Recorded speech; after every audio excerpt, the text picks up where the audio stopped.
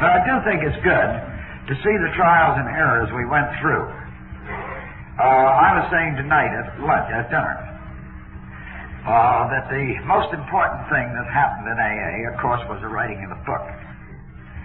Do you know it took 4 years to get the book started? And at the time the book was finished, there was only 8 people dry over 6 months. I'm trying to point that out. That was in April 1939.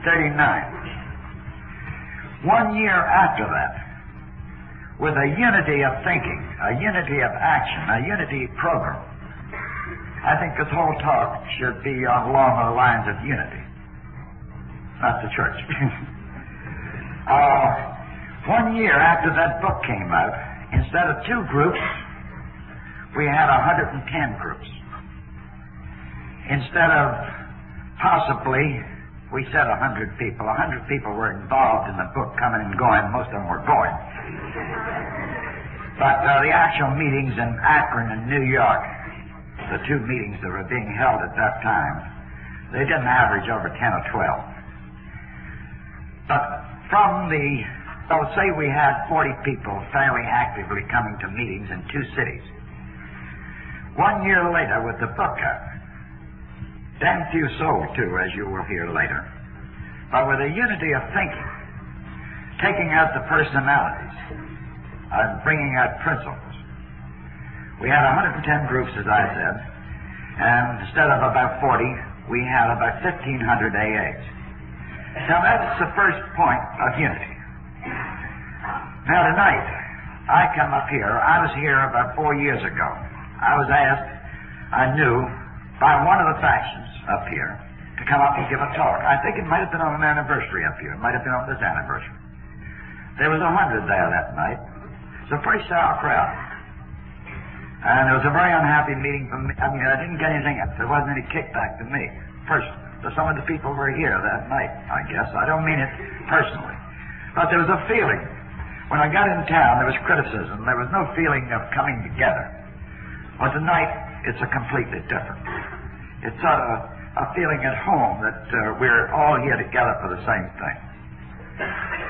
To get back to this unity, I'd like to say a few words on it before I go into this talk, because, for instance, I dare say that 90% or 95% of the people in this room tonight got the original AA some other spot. And you can say that in every group, wherever you might go. So that is why it's so important that us groups stay together, that we stand together behind New York, that we stand together internationally. Because we're the greatest floating members in the world. We're here today and gone tomorrow. And trumps are always that way. So we have to have a unified effort together. So no matter where we go, we'll feel at home. So we go to Oshkosh. Well, they don't do it like they do in Sacramento. The hell with it. Don't let's have the man have that chance. Let's make it like AA all over. And stick to the simple principles of the book. Now, those are my personal opinions. And that's why it's so grand to see this central office. I think it's going to be the real stepping stone of bringing together, because I do know throughout California, you've had a reputation of being up here of factions. Of course, we have factions every place, but they're not as clearly lined as they seem to have been thought of up here.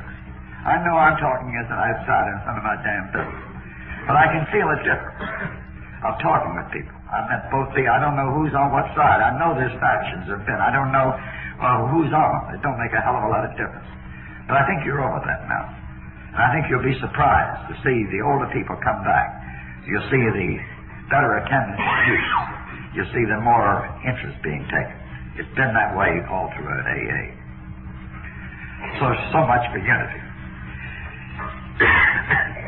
First, I'd like to qualify myself as a little bit of a historian on this thing. I came in January 38 in Washington, D.C. I was pushed in by circumstances I didn't ask AA. That's another story. But anyway, I ended up by going to New York. And I met 2 people there, Bill Wilson and Hank Parkhurst, who were the 2 people that actually did the physical writing and promoting of the book. I was with them closely for the next 2 years. I think I saw Bill and Hank at least once a day during those 2 years, or at least when I was in town. I was doing a little traveling towards the end. So a good deal of this stuff I saw on the ground floor or heard from them when it was fresh. I wrote it down 7 or 8 years ago, and I tried to keep it as simple and quick as I can to give you a digest of how come we is what we is today, and how this thing was formed so much against the will of all of us, against any idea. I always say in AA that AA today is nothing like what it's going to be 10 years from now. I haven't the slightest idea what it'll be, and I don't think anybody knows. But it'll be better AA. It'll be improved AA. It'll be better for the new person, and that's the person we want. Once we've had inoculation in AA, our responsibility is the new person, the person that don't know. So he has an opportunity to get well like we're trying to do. So that is my being around in those early days, is my reason for saying a little bit about the historian thing. But to go back from the hearsay, that was in January 38. I had my last drink 6 months later, in June the 15th, 38. So you don't get mixed up on these dates on my birthday. But to give you a quick digest of the happening things, try to look at this AA thing as sort of a fellowship mansion or center being built from the ground up, the excavation and so forth. And to see how this thing has been growing, how we're putting it together, and with the final thing of the third legacy of putting the roof on, so we're self-contained, so nothing can upset us and break up this unity of thinking. Just think what the churches would like to have done to be able to do to hold themselves together, what we're trying to do. We, the most rugged people in the world, are the ruthless, that cut through life and think of nobody, and together we're unified. It's a wonderful feeling to think we can get along with each other and work together. God, one thing is lucky we do, or else we die. But to get back at the starting of this thing, a little bit of the excavation, take you back to 182 Clinton Street, Brooklyn, New York, November 34. Bill was on his last binge. He'd been in Towns Hospital 3 times that year, and Towns had told him the last time that it wasn't much chance of him, that he had a wet brain and no recovery. He gets a telephone call from an old school friend of his that he drank with many times and got in much trouble with, Eddie Thatcher. Bill invited him over. Eddie came over sober. He'd never seen Eddie sober before. Eddie had been in one nut house after another. He seemed to be happy. He seemed to be contented. Bill asked him what happened. He wasn't. Bill was broke. He'd been a millionaire broker and was down flat, about to lose his house. Eddie said, I have got religion. The way Bill tells it, it's like the guy hit him in the face with a cold fish. Well, he's gone wacky on religion now. That's even worse than this booze he was in. But anyway, he's a good old friend, and the bottles will last a little longer. So he continued to drink. Asked Eddie what they did in the Oxford group. Very simple. We try to help other people, share our troubles, talk ourselves out, and be useful. And Bill, of course, gave me the old baloney. Well, that's the old religions. They've been doing that for years. Same old routine. The hell with it. And continued his drinking. A week or so later, he ended up in Towns, in DT's. Towns Hospital. This is an interesting point that came up at this time. Bill was in this room, these delusions, the wheels going around, as we all know. Heard Dr. Silkworth talking to Lois outside the door. Silkworth said, well, I don't think he'll ever leave this hospital again. I think he's gone. His brain's gone, liver, everything is shot. He hasn't got a chance. Bill heard that, and something hit him like a flash of light. That's screwball, Thatcher. Maybe he's got something. And he said he went through a terrific delusion, a buildup, a wind floating through him. We always call it Bill's hot flash. Called Silkworth in. He said, Doc, I don't know whether I'm going crazy again. Oh, God, whether I'm going crazy or what. He says, I don't want to drink again. I got something. I don't know what it is, but I got something. Dr. Silkworth says, I don't know what you've got, Bill, but you better hold on to it, Bub. You haven't got anything else. That was the beginning.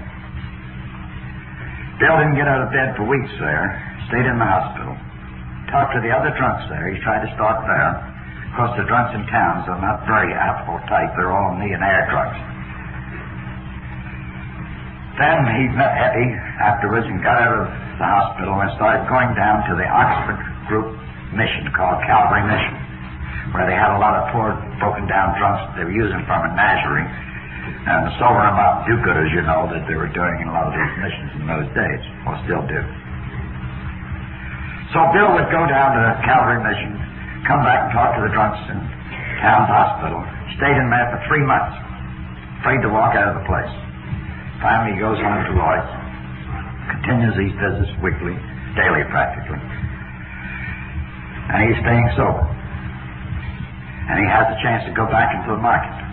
And he's on a big deal, goes to Akron. The deal falls through in Akron. And he's always thought back in New York as a last resort. If I can talk to another drunk, I'll feel better. So he was in the Portage Hotel in Akron, Ohio, pacing the corridor, deciding whether to go into the bar. Saw the church directory there. Decided he would call the preachers on this directory and try to find out if anybody belonged to the Oxford Group there. That's the only thing he knew is the drunks that were in the Oxford Group in New York. So he finally got a hold of a gal named Henrietta Seiberling, the rubber Seiberling people. And Henrietta said, Hold it, Mr. Wilson. He says, I think I have just the man for you to talk to. I will come down and pick you up. Came down, picked Bill up, took him out to Wareham Smith, Dr. Smith's wife. This was on Mother's Day, 1935. Bill was on this binge that time. Bob Smith, Dr. Smith, who was a co-founder of AA, was on this binge and didn't get in till quite late. Bill waited for him. He finally came in, as the old expression says, potted with a potted plant on Mother's Day and fell flat on the porch. Bill picked him up and Annie took him up to his room. Annie said to Bob, Bob, here's a man who is an alcoholic who hasn't had a drink for 6 months. He's got an angle. He's got an idea. He wants to talk to you. Bob brushed him off and says, nuts. I've talked to these drunks, these reformers, everything there is in medicine. Nothing's doing any good. The hell with it. But I will talk to him 15 minutes. He did talk all that night practically. They start comparing notes. And Bob started catching fire. So he stayed there at Bob's house for 2 or 3 days. And then Dr. Smith had to go to Atlantic City for a convention, a medical convention. And the good doctor gets back around the middle of June, pour him off the train, drunk again. That was Bob Smith's last drink, June the 15th, tonight. They're having the 22nd anniversary in Akron. That's when he got off the train, and Bill took him in and nursed him back. And Bill stayed in Akron for 6 months. And they started visiting hospitals in Akron, talking to drunks, taking them to the Oxford Group meetings. And 2 months later, number 3 man came into AA. We had no creed. We had the 4 absolutes. It was a very mixed-up deal. Nobody knew who was doing what. All we knew was that as long as we were holding on to each other, we were staying sober. If one of us got away, we were goners. So the number 3 man was Bill Dodson. That was a couple of months later. Bill Dawson died about 2 years ago. Never had another drink from that night.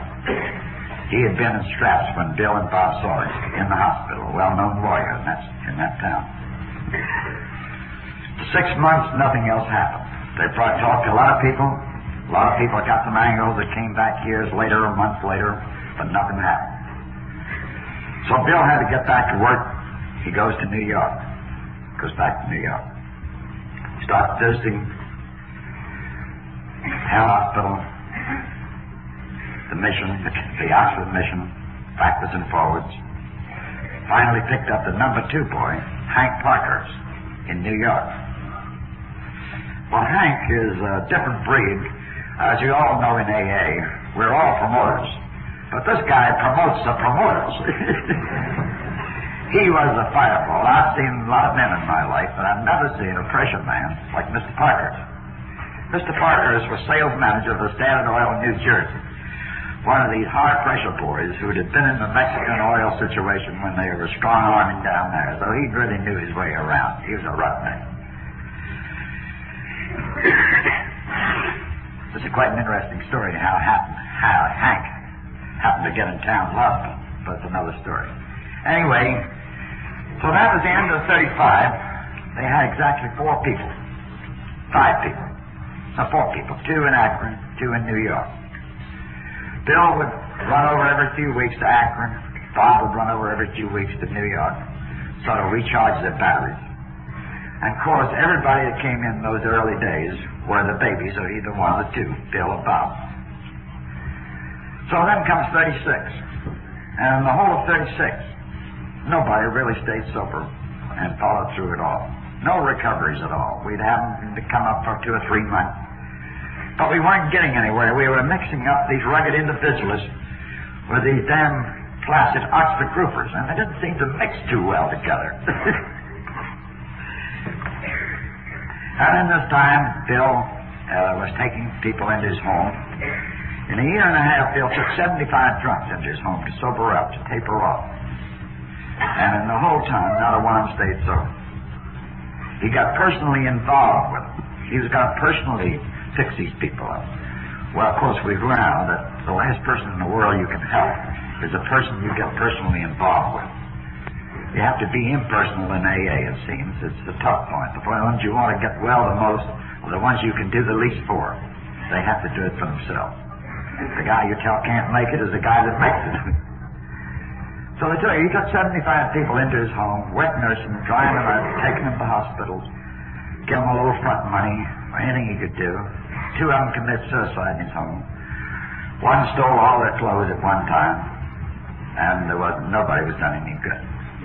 And Bob Smith almost did his dad in Akron. So then, in 36, there we were going. In 37, finally, 1 person more came into the New York group that seemed to hold water.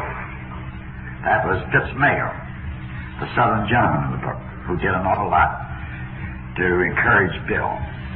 And all the time, Hank was pushing Bill, let's get out of this damn Oxford group. Let's get into our own. Let's be our own. And Bill felt very loyal because of what Oxford group had done for him in New York to break away.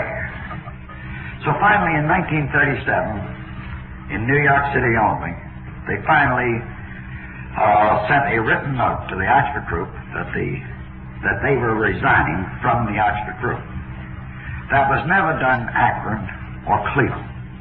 That's why they were a little slower to grab AA on a broad basic basis, I think, as we seem to have it most everywhere else in the country. They got a little mixed up with the Oxford group. Bob didn't want to break away too fast. So that's the way it was in the end of 37. We had broken away. We had about 10 people that were going to meetings, and only 3 of them dry over 6 months. And that was after nearly 2 years. It was pretty frustrating. In those days, we knew we had something. At least, of course, I came in 37. I better not say we knew, because I haven't gotten to me yet. Well, I came in 38. The picture I saw at that time was a sort of a floating crap king. You got a new guy in, he was your baby, until you got drunk, and then somebody else got it. he had no chance in the world of getting out from under you. And if he asked for guidance from somebody else, well, that was cricket. He had to come to you with all his problems, and you had to tell him all the things to do, even if it was to give you a couple of bucks if you needed. You see, you got to remember, as us original people, we are quite a select crowd. We didn't figure anybody was an alcoholic that had not been in a state hospital. Anybody that had, that was unless you'd been in Bellevue or Gallinger or some of those places up on the East Coast, you couldn't possibly be an alcoholic. Sanitarians, that wasn't alcoholism, that was just bad drinking. But an alcoholic was a guy on the Skid Row or bottom. That's because we were, and that's what we had to have. Incidentally, of all those original people that were coming in at this time, the age of all of them was less than 40, with the exception of Bob Smith. But none of them were under 35, or under 36. It was between those 4 or 5 years there. Nearly all of us had had nice families, and were black sheeps of that family, thrown out. We were unemployable. We had washed out everything. A lot of us had never really done an honest day's work in our lives. Of course, me, I was different. I had work. So we weren't getting any place when I came in January 38, which was nearly 4 years. 3.5 years. And just these 4 or 5 people, over and over again, coming and going, wet nursing them. And nothing was happening. And Hank started pushing the pressure on Bill. Bill, we got to do something. Let's get some sort of a program. Every group, every fellowship has some sort of a program. Just something simple, maybe a page or 2, that we're trying to do. We can incorporate the absolutes, but let's change the wording around a little bit. Make it simpler. And let's work together and have closed meetings. Well, when they did break away from the Oxford group in New York, we held a Tuesday night meeting at Bill's home. They were sort of about 7 or 8 men seated around a circle, and Bill Wilson in the center with a little 3-legged stool, one of these old antique sewing stools. And Bill would get there, and he would do all the talking, we would do the listening and answering the questions, because he had all the book sense, if any. And I'll never forget how Bill used to guide that thing around, this thing while he was talking. We thought we could pull that thing apart, but the thing still stuck together. Afterwards, that little 3-legged stool started to become a symbol. And you'll find that that's how one of the reasons that the book came along a little later. It was a symbol that AA stands on 3 legs. It does. It stands on religion, on medicine, and on this understanding fellowship. We need all 3 legs. Without either one of the 3, we are gone. The thing lopsided. So it's a balance. So that was one of the things we were using as a symbol when they started to get this idea of getting the book together. So they finally decided they would write some sort of a pamphlet or something. So the only thing they could think of was that Bill and Bob Smith would write stories of how they had recovered. And that would be the pamphlet that we would distribute to the new people and show them how these 2 had recovered. At that time, in 38, they both had a pretty near 3-year sobriety. And that was a hell of a lot of sobriety in those days. 6 months was real sobriety. 3 months was damn good. And so these 2 chapters were written. And those are the same chapters that are in the AA book today with practically no change. And Hank, the promoter, said, well, these chapters are so wonderful. Let's get this printed. We'll take it up to Harper's. They'll do a magazine article on this thing. And that'll bring us a lot more drunks. And we'll probably get a couple of bucks for this thing. And then maybe we can get somewhere. We're not getting a place now, Bill, unless we do something. So they go up to Harper's unknown and throw these chapters in. And Harper talked to Bill and Hank. Said, Mr. Wilson, if you will write this into a book form with a program of recovery and some stories of some of these boys that are getting well to go along with us to make it a broad story, we will give you $3,000. Well, an unknown author going into a publishing company and getting a guarantee of $3,000 to write a book that had never been written with only a couple chapters. Hank said, boy, those fellows really smell something. They smell $1 million. That's why they invested $3,000. If it's worth $3,000 to Harper's, just think what it is worth to us. They're just trying to get to pick up this hot dough. So we decided then and there. Then the wheel started moving. We were in business. We were going to be taken off the hook. We were all going to be back in business again. All have automobiles. There wasn't an automobile in the New York group for 4 years. This was it, this book. So the real idea, I'll tell you frankly now, we weren't a damn bit different. As a matter of fact, we're much goonier than all the original people, than you all that are coming in today. But the real idea of writing this book started before me. We would write this book. We'd sell 1 million copies. We had it all figured out, what we'd make on it and everything. And then we would take this and put it in the fund. So immediately, now we're going to write our own books. Now the first thing we got to do, we got to have a foundation. Rockefeller's got a foundation. Ford's got a foundation. So we'll have an alcoholic foundation.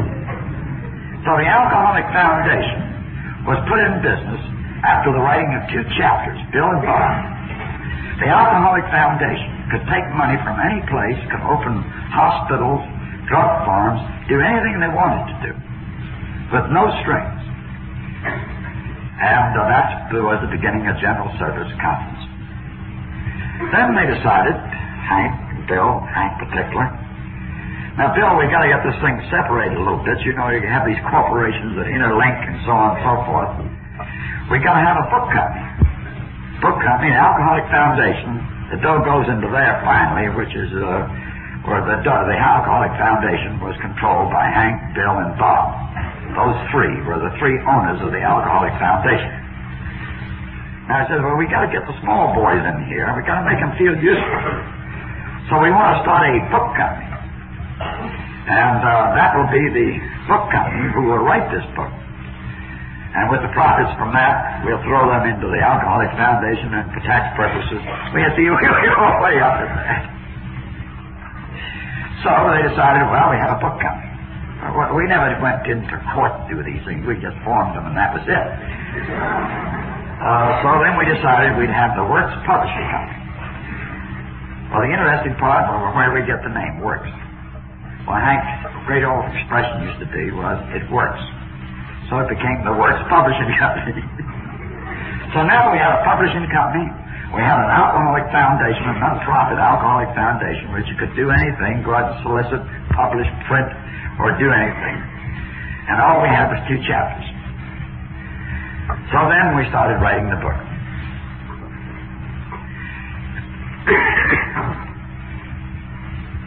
The way the book was written was Bill would write a chapter a week. It was made up in 3 copies, double-spaced, for changes. 1 copy would go to Akron, 1 copy would go to the New York meetings, and 1 copy would stay in the office. See, Bill and Bob had automobile polish, which I was general sales manager of, and workers, and mixer, polisher, and whatnot. And they were in that corporation, so that's where the Ruth Hawk was. They would write these chapters. Bill would write them walking up and down, double-spaced. They would be taken to the Tuesday meeting in New York. Bill would read them to us. We'd all take shots at it. Well, this thing ought to be changed, that thing ought to be changed. So every word in that wordage of the book there was combed, double-combed, like lawyers. Every loophole. We were taking out anything, so you can find nothing in the book that says anybody has to do anything. It's the most remarkable. That's why we all agreed with it. It didn't say anybody had to do anything. But Bill was wise enough to put it in the background, but it seems like more people do better if they do it this way than if they do it that way. So they could take it either way, but this way it looked a little better than the other way. So that's the way these chapters were done. We'd call them over, Bill would take them, I'd bring them back the following week. The copy would come in from Akron, and the changes would be made there, and each copy would be brought down that way. A lot of the people want to know where a lot of the ideas came from that are in the book, where we stole it. As everybody knows, the whole of AA has been trial and error, and we've taken from everybody we could think of to try to use anything that we thought would be useful to help the new drunk. The 4 main books that Bill wrote, in case anybody's interested, they can write these down, where you'll find that nearly everything that's in the AA book and traditions came more or less from these 4 books. Number 1, where we got the psychological approach on alcoholics, came from The Common Sense of Drinking by Richard Peabody. Richard Peabody had stayed sober by working on other drunks for 11 years. He died just before AA started, and he died of alcoholism, and in every chapter he said, once an alcoholic, always an alcoholic. And he had stayed sober for 11 years. But Dick Peabody had missed 2 things in his book. Working with other drunks, telling the new drunk, and the spiritual. There was no spiritual. It was get hobbies, get away from yourself, and so on and so forth. The second book was James's variety of religious experiences. The third book was Emmett Fox Sermon on the Mount, and the traditions, and the third legacy. Most of that stuff was combed from This Believing World by Lewis Brown. Lewis Brown wrote this book, breaking down all religions as he saw them. He's considered quite an authority in doing it. You all that are in the book feel I don't know anything about it. He was a Jew. And he showed the rise and fall of all spiritual groups, major spiritual groups, throughout history. And the fall of those that had failed, he showed and traced back to 3 things. And those are the 3 things you'll see in traditions and third legacy, if you look very clearly in them. What I always call the 3 P's. The 3 things that seem to break up spiritual groups is personalities, property, and politics. And those are the things that we're trying to keep our personalities, principles always above personalities. Now, it wasn't always that way. The original AA was all personalities. It had to be. We were emotionally saving people. Today it's a more of a practical thing. We know we can't take, that none of us can go to see a drunk individually for the first time. It's best to have 2 of us, 2 angles on a person. It's best to bring them immediately and introduce them to as many AAs as you can, so they can see so many different sides. So they won't say, well, I'm not like that guy or this guy, so therefore I'm not one of these things. But you can't say that when you bring him into a room like this, or into a larger meeting. So that's why this personality, this principles, why it's stressed so much in the traditions and in that. So we finally got the book pretty well together. The original idea of how we financed the book, it was a stock selling proposition. You buy a share of stock for $25. You'd get a book if and when it was printed. You could buy it on time payment plan. The brochure with this stock certificate was that Colgate, if you'd have bought it at $1 in 1902, had been worth $10,000 a share now. They brought up General Electric and a few others. And this was your idea to get in here. A book cost about 35 cents to make. We were selling for $3,000. I have to look at the big profit. And the book company was made up 3 ways. 1/3 owned by Bill, 1/3 owned by Hank Parkhurst, 1/3 owned by 29 of us that contributed $2,800. Neither Bill or Hank contributed a damn cent. All they did was the push. But out of 29 of us, we got $2,800. $1,700 came from one guy selling an automobile. So then the original idea was to call this book 100 Men. And that was the thing we were working on through 38 while the book was being put up. That would be the name of the book. Then all of a sudden, one of these damn women got into the picture. Florence Rankin got sober, and the time the book was getting near to completion, she'd been sober damn near a year. He says, hey, 100 men, what do you mean 100 men? 100 men and one woman, if you will. Well, that's a hell of a long thing to put on there. Marquee. So we decided maybe we better change that over. So then there was heckling, what are we going to name this thing? As you will notice, the AA book, there's no mention in the original Red Book, Floyd will remember, the word Alcoholics Anonymous in the whole book. There's no mention of groups in the original book. All those things were coming after, the name came after the book was finished. So that's why there wasn't any name in the book. We talked about the alcoholics in the books, but we didn't say anything about Alcoholics Anonymous in the book. Maybe in the foreword and on the cover, which were after, adds over. So then an interesting thing happened, like everything does in AA. These things come from the damnedest particular spots. We were figuring on using exit for the name of the book. Or the way this way out. Or the way out. Well, the way out was winning by a long run when we sent somebody down to the Congress to Washington to check up, see how many titles were on hand. There's 12 of them. We thought maybe there might not be 13 this way out. It wouldn't be good.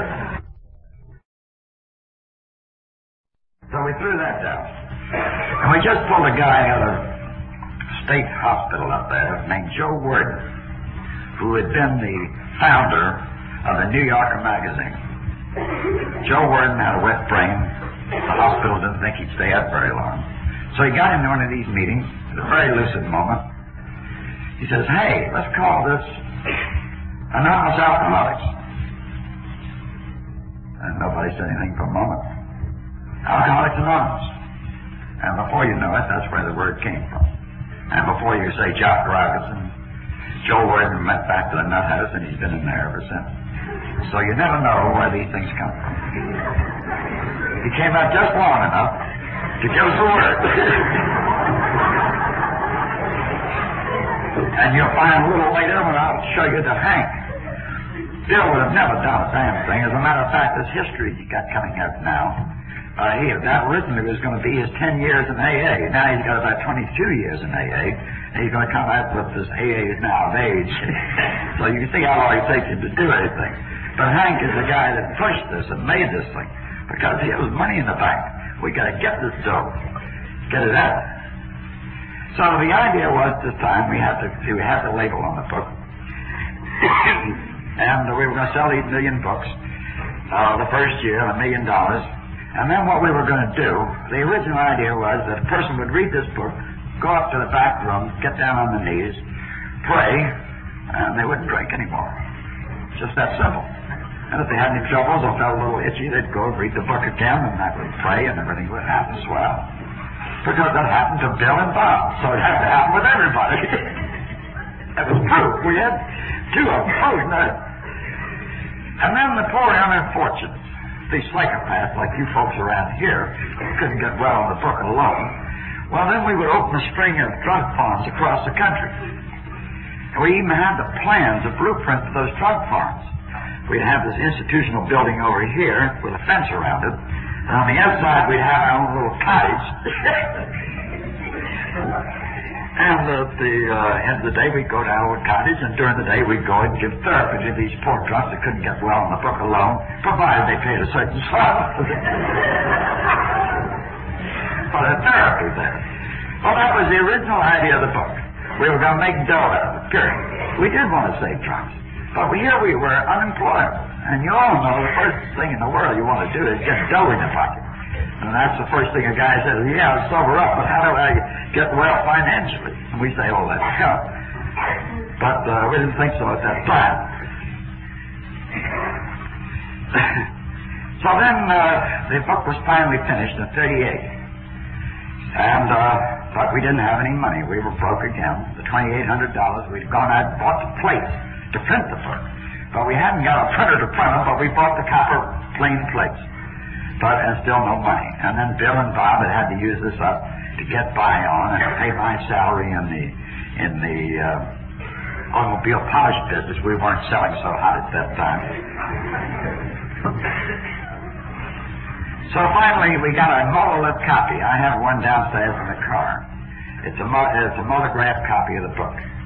We got this finally finished and published, and there was no name on that when it came out. We were still going to call it Alcoholics Anonymous, but we hadn't quite decided.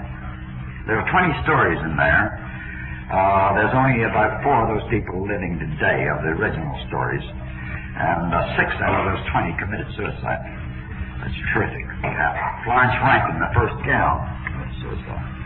So we could have used 100 men there by the time the book came out.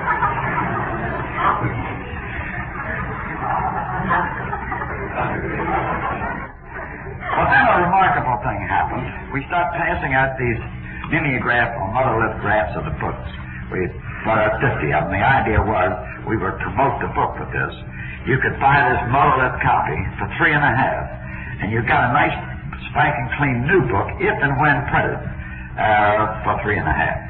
We weren't selling the stock certificates. Were all gone. Nobody was buying those. Nobody seemed to give it them. And we were in a mess, so we tried to sell these books. And at the same time, we tried to shove them at a few doctors or places we thought would get interest. Then here's another stroke that came along to save us. Almost killed Bill. Dr. Howard got a hold of one of these. Chief psychiatrist of the Trenton State Hospital. And he came rushing up to Bill, said, "Mr. Wilson, you've written a very fine book, you boys, and I think you got something here." But said, and he did this on his own, without any coaching from anybody. Bill thought it was a very lousy trick. Here, his baby, this beautiful thing put together and everything, and this man coming up, this screwball, this psychiatrist, not even a drunk, telling him it was all wrong. Dr. Howard said, "I know what you've been doing up here. Heard a good deal about it." He says, "All you've got there is the Oxford group. Because what we've done in that monolith, what they've done." I talk about what I was doing. Well, I was one of those boys that was on the outskirts at that time, the most least likely to succeed. And there was a few prayer meetings hoping there that I wouldn't succeed. The bets were down on me. But I was around there a good deal, and I did shoot my mouth off a little bit, and sometimes it did a little bit of good. But Dr. Howard came up there and said, "Bill, you can't print it this way. It's nothing but the Oxford group. The Oxford group's going down. You cannot tell drunks they have to do anything. You got to suggest. You got to say, well, we found we had to do so and so, or we suggest you try it this way, or you do it that way. But make no general demands." Bill locked himself up in his room for 5 days. He didn't come out of that room. We just couldn't get food into him. Here is his baby all being chopped up. Well, Hank,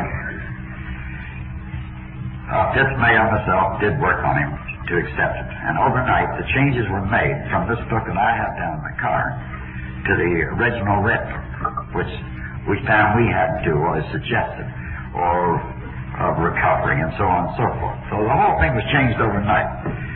If that hadn't happened, the book would have flopped. I'm pretty positive. A lot of us can see that picture very now. And then God was God cold turkey, and it wasn't as you see him or as you find him. It was right on the line, and you had to get down on your knees. Even one part of the book there, if you don't like this book, throw it away.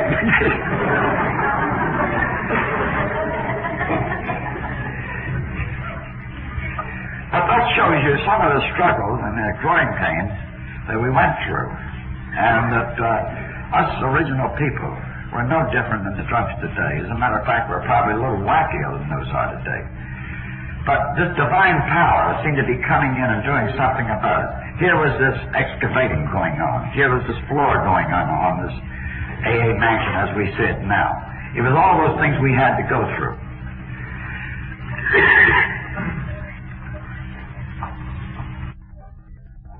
So the book finally came out in April 1939. We got a hold of a printer to do it on a consignment basis. He put them in a bonded warehouse, and the only way we could get them out was to pay $2.50 on them, and then we could go out and sell them for $3.50 and come back and buy another. So we took books out that first year, never more than a dozen at a time. And we would go out and sell those to YMCAs or anybody we could click on in any way, shape, or form. Then our first publicity. You know, an interesting thing that happened that came up. If you all have the red copy of the book, which is the first copy of the book, they have a piece in the back. They have a last chapter in there was the Lone Endeavor. Well, this is quite a cute one. This is a proof that this thing works, that we save drunks all over the world. Well, one of these muddled-up copies of the AA book got us here to California at the end of 38. We were distributing, I'd say, about 50 or 60 of them. We don't know where they all went to. One of them got to an attendant working in a state hospital out here, who apparently was an alcoholic. His name was Pat Cooper. And Pat writes us this wonderful letter and says, I've read your muddled-up copy. It's the greatest thing that ever happened.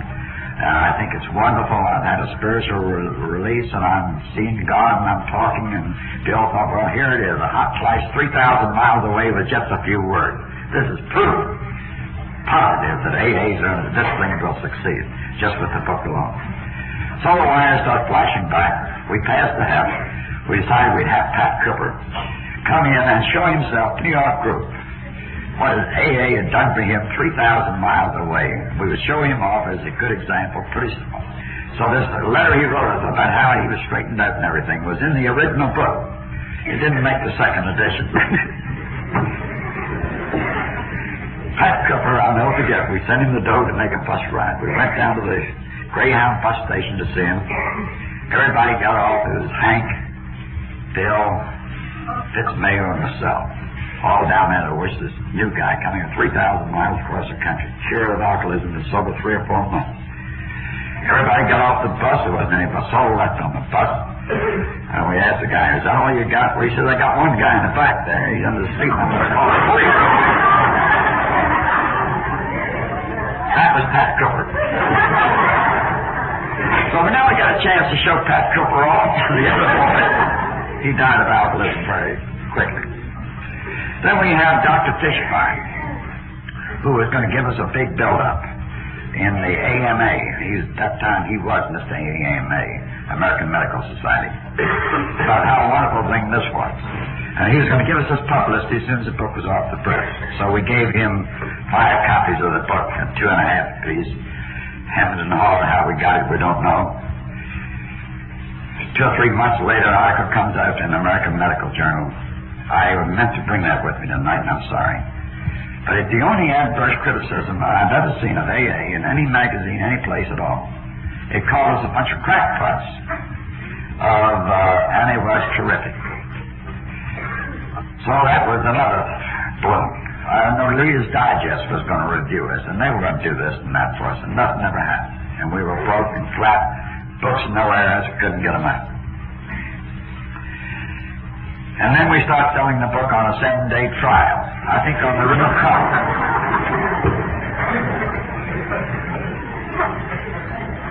Then about this time, Marty Mann came in. You all just come back from Watsonville.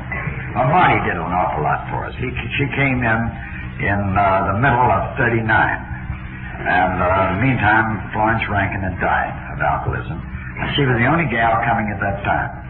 She was very antagonistic towards us in the first few meetings, but she gradually came in, and she did an awful lot in those early days of getting the public to help us and the medical profession around the New York and the eastern section.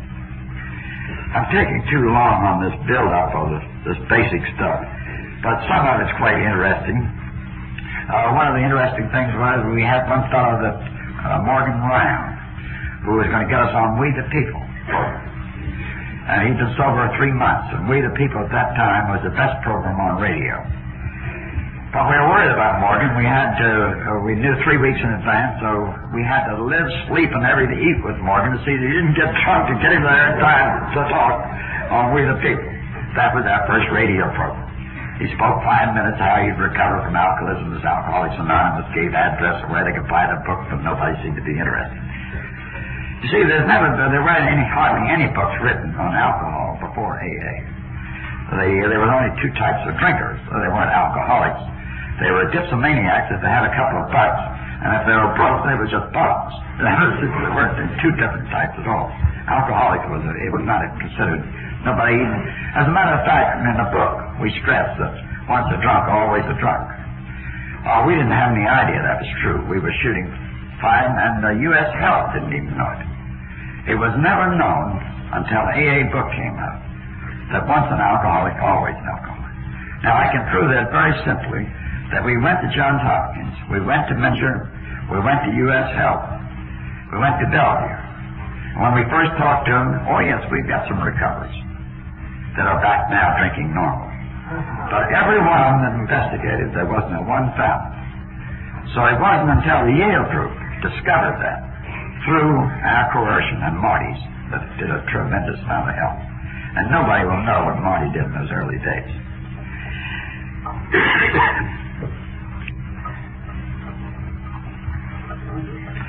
Then the third group came into existence. We had Akron and New York. The third group was Cleveland. Clarence Snyder, who had been gotten his AA in Akron through Bob Smith, decided there were a few drunks in Cleveland, something ought to be done about it. So they got a guy named Larry Jewell with one lung. And he'd been dry 3 weeks. And he wrote the first AA pamphlet. Do you know what that first AA pamphlet, do you remember the one, Floyd, we had with the big AA on the white cover? We call it our can opener. The first pamphlet came from 7 articles that were written for the Plain Dealer newspaper in Cleveland. This drunk that had only been dry 3 weeks wrote these articles about Alcoholics Anonymous with 3 weeks' experience.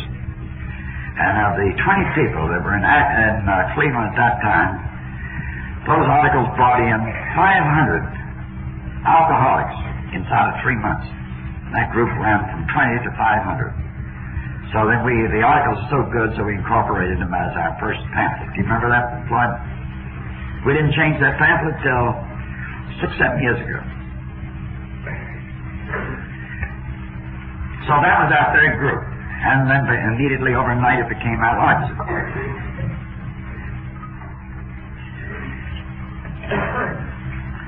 Then Bill, through a case of circumstances, had gotten friendly with Dr. Richardson. Dr. Richardson was the spiritual advisor of John D. Rockefeller Sr., who got him into the Baptist Church just before he died, and has been the guy that has run the religious contributions that have been worked out through Rockefeller. This was way back in 1939. And Bill was going up talking to Richardson all this time, trying to get Rockefellers to get interested in this bunch of drunks. And Bill and Hank would go along, and the old conversation would end up, I could hear him. I never went to these meetings, but I heard tell him. Hank would say, well, all we need is a few bucks. And Bill says, all we need is the spiritual backing of Rockefeller. And the backwards and forwards. Well, of course, they both had the dough out, but Bill was trying to be a little more diplomatic. But they took an awful interest in us. So at the end of 39, after a lot of these meetings, together and backwards and forwards, they decided they'd have a dinner at the Union League in New York. This was around February the 1st, 1940. Rockefeller invited 200 of the most powerful men in the country to come to this meeting. Amongst them was Wilkie, Young of GE, I think. Well, they had all the biggest men, Sarson of Ford, all the biggest men in the country there, people that he'd worked with on big deals in previous years. 60 of them showed up. And Ivy Lee, the publicity man that set up this deal, had estimated there was $3 billion worth of money in that reading that night. There were 60 of these men there. They didn't know what they were coming for. All Rockefeller had done was to say, this is John D. Jr., to meet some friends of mine. And they came to dinner, and the 60 of us met, and the 60 of them met 8 of us AAs. There was Bill, Bob, Morgan Ryan, myself. I think Marty Mann was there, I'm not quite sure. And they had each one of us at one of these tables, and a book was placed in the middle face down with the label so it couldn't be seen, without the cover on. And then Nelson Rockefeller got up because John D. was sick that night. He couldn't show up. He said, "Gentlemen, we want you to meet an interesting group that we think is well worthwhile that you know. It's called Alcoholics Anonymous, and I want you to hear the founder and the co-founder tell what they're trying to do." So Bill and Bob got up and told their story. Then Dr. Foster Kennedy, the psychiatrist, at that time he was president of the Psychiatric Society of America, and also Rockefeller's personal physician and psychiatrist, got up and said what he'd seen. As a matter of fact, he's the one that brought Marty Mann into AA. And then Dr. Fosdick, Riverside Church, got up and said what he'd seen. And it was a terrific meeting. And at the end, Nelson Rockefeller got up and said, "Now, gentlemen, this is a different situation than we've ever asked you all to meet before. All these times that you've come together here, it's always been to finance or do something. But this is one group that needs no money." And the bill said afterwards, and we saw the $3 billion start walking out, we thought we were fixed with the Rockefellers behind us. But he said, "John D. has just told me, my father, was saying, that he will give $1,000 a year for the next 5 years to help these boys run their central office here. But we think money is the worst thing in the world for this group." Well, of course, the rest of them were tapped at that meeting. If John D. could give 1,000, well, Owen Young could give 100. So the whole thing was sliced down. We got $2,500 from that group, which Bill and Bob lived on for the next 5 years. Incidentally, that was all paid back to the Rockefellers. And we're the only group that have ever gotten money from the Rockefellers, any spiritual group, that have paid back every solitary cent. But it was something we needed. And he allowed his name to go out on press wires that night. That Ron D. Rockefeller says that Alcoholics Anonymous is honest, it's right, it's good, come in and buy something. And that was a hell of a lot greater than anything they could have given us that night. I often wonder what that one piece of publicity, some of you all saw that article that came out in Time magazine on it, was terrific. Because the Rockefellers have never, I don't think you've ever seen them put themselves as a group on a spot like that, but they have. So then things started happening in the first part of 40. We had this okay of the Rockefellers. Then we all started shooting from all over the corners. Larry Jewell, who had written these articles for the Plain Dealer, he goes to Houston, Texas. He started the Houston group. Started all the Texas groups, as a matter of fact. Fitzmail, he starts migrating to Washington, D.C., immediately a group there. I left New York, first part of 40, I go to Philadelphia. We got the Philadelphia group started. Then quite an interesting fellow went out of the Cleveland, a Jewish fellow named Meyerson. Big, heavy-set, greasy type of Jewish boy. Sold Venetian blinds in bars all through the South. He started all the Southern groups. Got these Southern gentlemen together, carried the message from one town like Johnny Appleseed, and got these groups started. All this happened in about 6 months. And that's why I say these two groups to 110 in just a little over a year. It was terrific. And how the drunks were traveling all over the country, which they are still doing.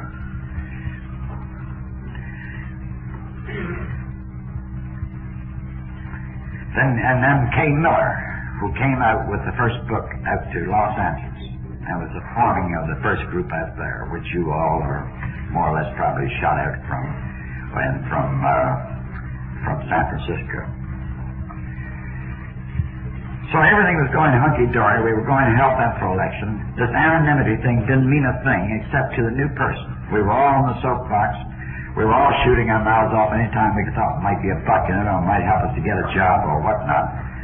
Bill and Bob's name were in the paper every place. It was anonymity for the new person, but not for us authorities. These people that knew. So we were on soapboxes and we were doing this and that. And we had growing things. 40 to 44 or 5, it was every man for himself. They were opening up hospitals. They were incorporating AA from hither to yon. We started busting at the seams. Well, you can see we finally get a foundation then. Now, here we are, we're growing up, and we're going in all directions. There's no unity. No man is boss. We say now, the dictators are out. Every man for himself. Let's make this thing very, very clear and cut. And only the old-timers are the ones that are going to tell the story, and we have the right to do it. So we open up drug farms, hospitals, hanging us shingles, going to Yale School, telling us and claiming to be authorities. And we were becoming a mess. We were busting out at the seams. Then in 45, Bill got the idea that something ought to be done to sort of hold us together. So there came the traditions. Without those traditions, we would have probably folded. We were gone in all directions without any control. Well, the traditions, everybody said, well, traditions are the peace that will end for the East. They say they're there for the people in the West. They're not for this group. We don't need traditions out here. We're all right. That's for those other people across the way, or the other group, but not for us. Well, then we gradually, over a period of a few years, we began to see the necessity of this thing of common welfare comes first. We started cooperating. Then come the walls of putting this thing together. Then the great thing that came, the thing that pushed us over the top, was Saturday Post. How the Post article came about was in Philadelphia. We were there at the time. We had two very fine doctors, Dr. Hammer and Dr. Saul there. They both had relatives in AA, and they were both terrific members. They did everything in the world for us there, medically and locally, to get AA well accepted. Well, they both knew Judge Bach, who was the owner of the Saturday Post. And we asked them to go to Judge Bach and see if he would run an article in the Post about Alcoholics Anonymous. So Bill goes down to the Saturday Post with Judge Bach. And they go up to the editorial section. Mr. Fuller, who was the head of it at that time, says, sure, we'd be tickled to death to write an article about Alcoholics Anonymous. We've been just thinking about getting ready to do it anyway. And we've just gotten the right man for this, Jack Alexander. And he's a wonderful guy. He'll do a wonderful job on telling the story of Alcoholics Anonymous. Well, Jack Alexander had then just made a terrific name for himself. He'd broken the Big Hines case in New York. And he'd broken other political cases. In other words, he was a racket buster. And what we found out later, that what the reason the Post wanted to run this article on Alcoholics Anonymous was, well, here was the Oxford group under a new label, with a new racket to work on drugs and to make dough. And this is a chance to bust it wide open. And that was the reason that Jack Alexander was assigned and why we were chosen to go into the Saturday Post. So you could see where we were coming from. But Bill, smart as he was, says, Jack, do me one favor. Go to see 10 or 15 of these groups. Don't tell them who you are. Just walk in on them. Tell them anything you wish to, that you're going to write a book or something. Get this information. And don't write a thing until you've been to those 10 groups. And Jack did that sort of thing, and he has been the most enthused man. And the greatest article he ever wrote in his life is the article he wrote for the Saturday Post. That Saturday Post article sold more posts than had ever been sold previous to that time. I don't know how it would rank with today. There were more inquiries for that article than any article before or since. There were 15,000 inquiries in less than 6 months. Imagine those storming into New York. But we were in business, and we had made front page, and we were accepted by Rockefeller. We were accepted by the largest magazine in the country. We were all right. We were good people. Then we were made. As and I started telling you, we started getting beady on this thing, getting ambitious, and we were going to save the world, and we were going to straighten out religion and all these other things. So the tradition came along.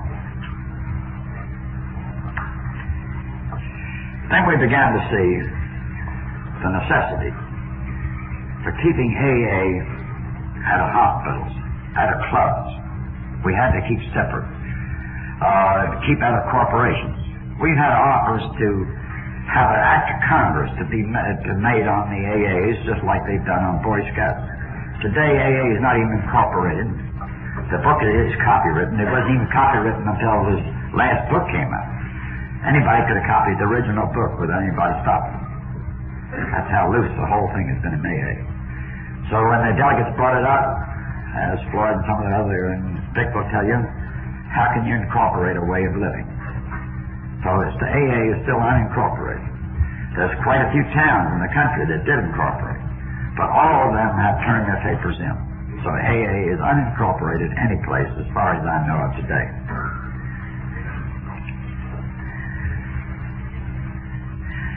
So then these traditions started holding us together a little bit and building up these walls. And all this time, from 1935 to 48, the whole operation of AA, all the major decisions, no matter what sort of boards they had around New York or any place, were made by Bill and Bob. If they didn't agree, nothing was done. And it was a hell of a responsibility. And they didn't mind it as long as the money was coming in. In 45 and 46, they had a reserve in the New York Central Office of about $300,000. They were sitting high, wide, and handsome. They sold a lot more books in the early 40s there, and they didn't have so much overhead, and they were accumulating. So Bill and the rest of them up there said, "The hell with you folks up there." So what happened to the groups throughout the country? They said, "The hell with New York. You won't tell us what we're doing. We don't need you. We're self-sufficient." So we start going away, and we don't need New York. We can get along with that. And New York says, "We don't need you as long as we're selling your books." So the thing became quite a mess there in the latter part of the 40s. Then Bill, with Bob Smith dying of cancer, knew the responsibility was going to be on him. Then he started getting a little scared. It's like anybody, if you built this baby up and had control and brought it all the way up, how can you understand anybody dropping it up with a bunch of these trunks all over the country you don't know and say, "Well, go on, you boys run it." But then Bill hit bottom. Now, Bill will not tell this story, but it is an interesting story to show how AA is forced into the right routine, sooner or later, whether it wants to be or not. So in 48 and 9, Bob dying, 5% of the groups in the country contributing to New York, they started going broke. And by the end of 1949, they had less than 6 months operating expense in the New York office. And in other words, Bill and the old-timers hit bottom. Then they decided on the General Service Conference. Taxation with representation. So that everybody could get in the ball game. A lot of us older people were very worried in those days of what would happen if Bill and Bob both died quickly. What would have happened? I hate to think what would have happened. There might have been North and South AA, East and West, and because we wouldn't allow anybody to lead us like Bill and Bob, because they had saved our lives. We couldn't, but there would never be anybody that could replace them. There's no way. They are two unreplaceable people. Not the people that are giving your life back. These other people that come later, they're different. They're just the routine. So that going busted broke AA wide open into putting on the vision of bringing this thing with a roof. Now the groups, from 5% contributions to New York, it's 65%. We have 7,500 groups now throughout the world. I think we're in about 65 different countries. We've got in about 8 or 10 different languages now. And the interesting thing is that we're going to let these other countries operate their own AA. England is now completely on their own. They publish their own book. They'll have their own foundation. They'll operate as they see fit. Who are we to say over in America that AA should be so-and-so over there? They will find, we know now that this divine guidance that seems to come with AA, this group conscience that seems to bring things around to the proper perspectives and to the proper slots that are necessary at the time. We have to have these growing things. We got to tell them. You'll find new groups starting and they say the same things that happened to this group that happened to the other. It's routine no matter what part of the country. It's always the boys in trying to get the boys out, and the boys out trying to get the boys in. Same old routine as anything. But now we know that there's rotation, that nobody in AA is important, but everybody is important. And we know this, that there isn't any big shots in AA. As soon as you get important in AA, there's nowhere to go. There's no money in importance here. There's no publicity. There's nothing you can do except beat your ego to pieces. And the drunks won't take to that very lightly. They start cutting you down. All of us have been kicked out of groups, hither and yon, which was good for us. Bill himself had been kicked out 2 or 3 times, which was good for him. Those are the things we had to learn, because those are some of the things that alcoholics seem to have to learn. So that now we are getting to the thing that we have organization. Yes, we have it organized to keep unorganized, to keep this fellowship simple, to keep it as it is, to keep out these wrinkles, to keep out this different types of AAs, or whether they're spiritual group AAs or whatnot. Let's keep it simple, to help the drunk that doesn't know, to give him a chance. Now, some people want to get in 12-step housing, they want to do that on the side, or clubs, which I'm a great believer in. That's swell for them that likes it. But these 12 steps are these central offices, the groups, the individuals. Those are the important things, these steps all the way up and down, to hold us close together for these millions that don't have a chance. Well, you can see all these crazy things that we were trying to do. I wish I could express them better tonight. I felt I was running so long here that I didn't want to go into detail so much. But I can't express to you how much, how you hear these old folks talk about the good old barefoot AA.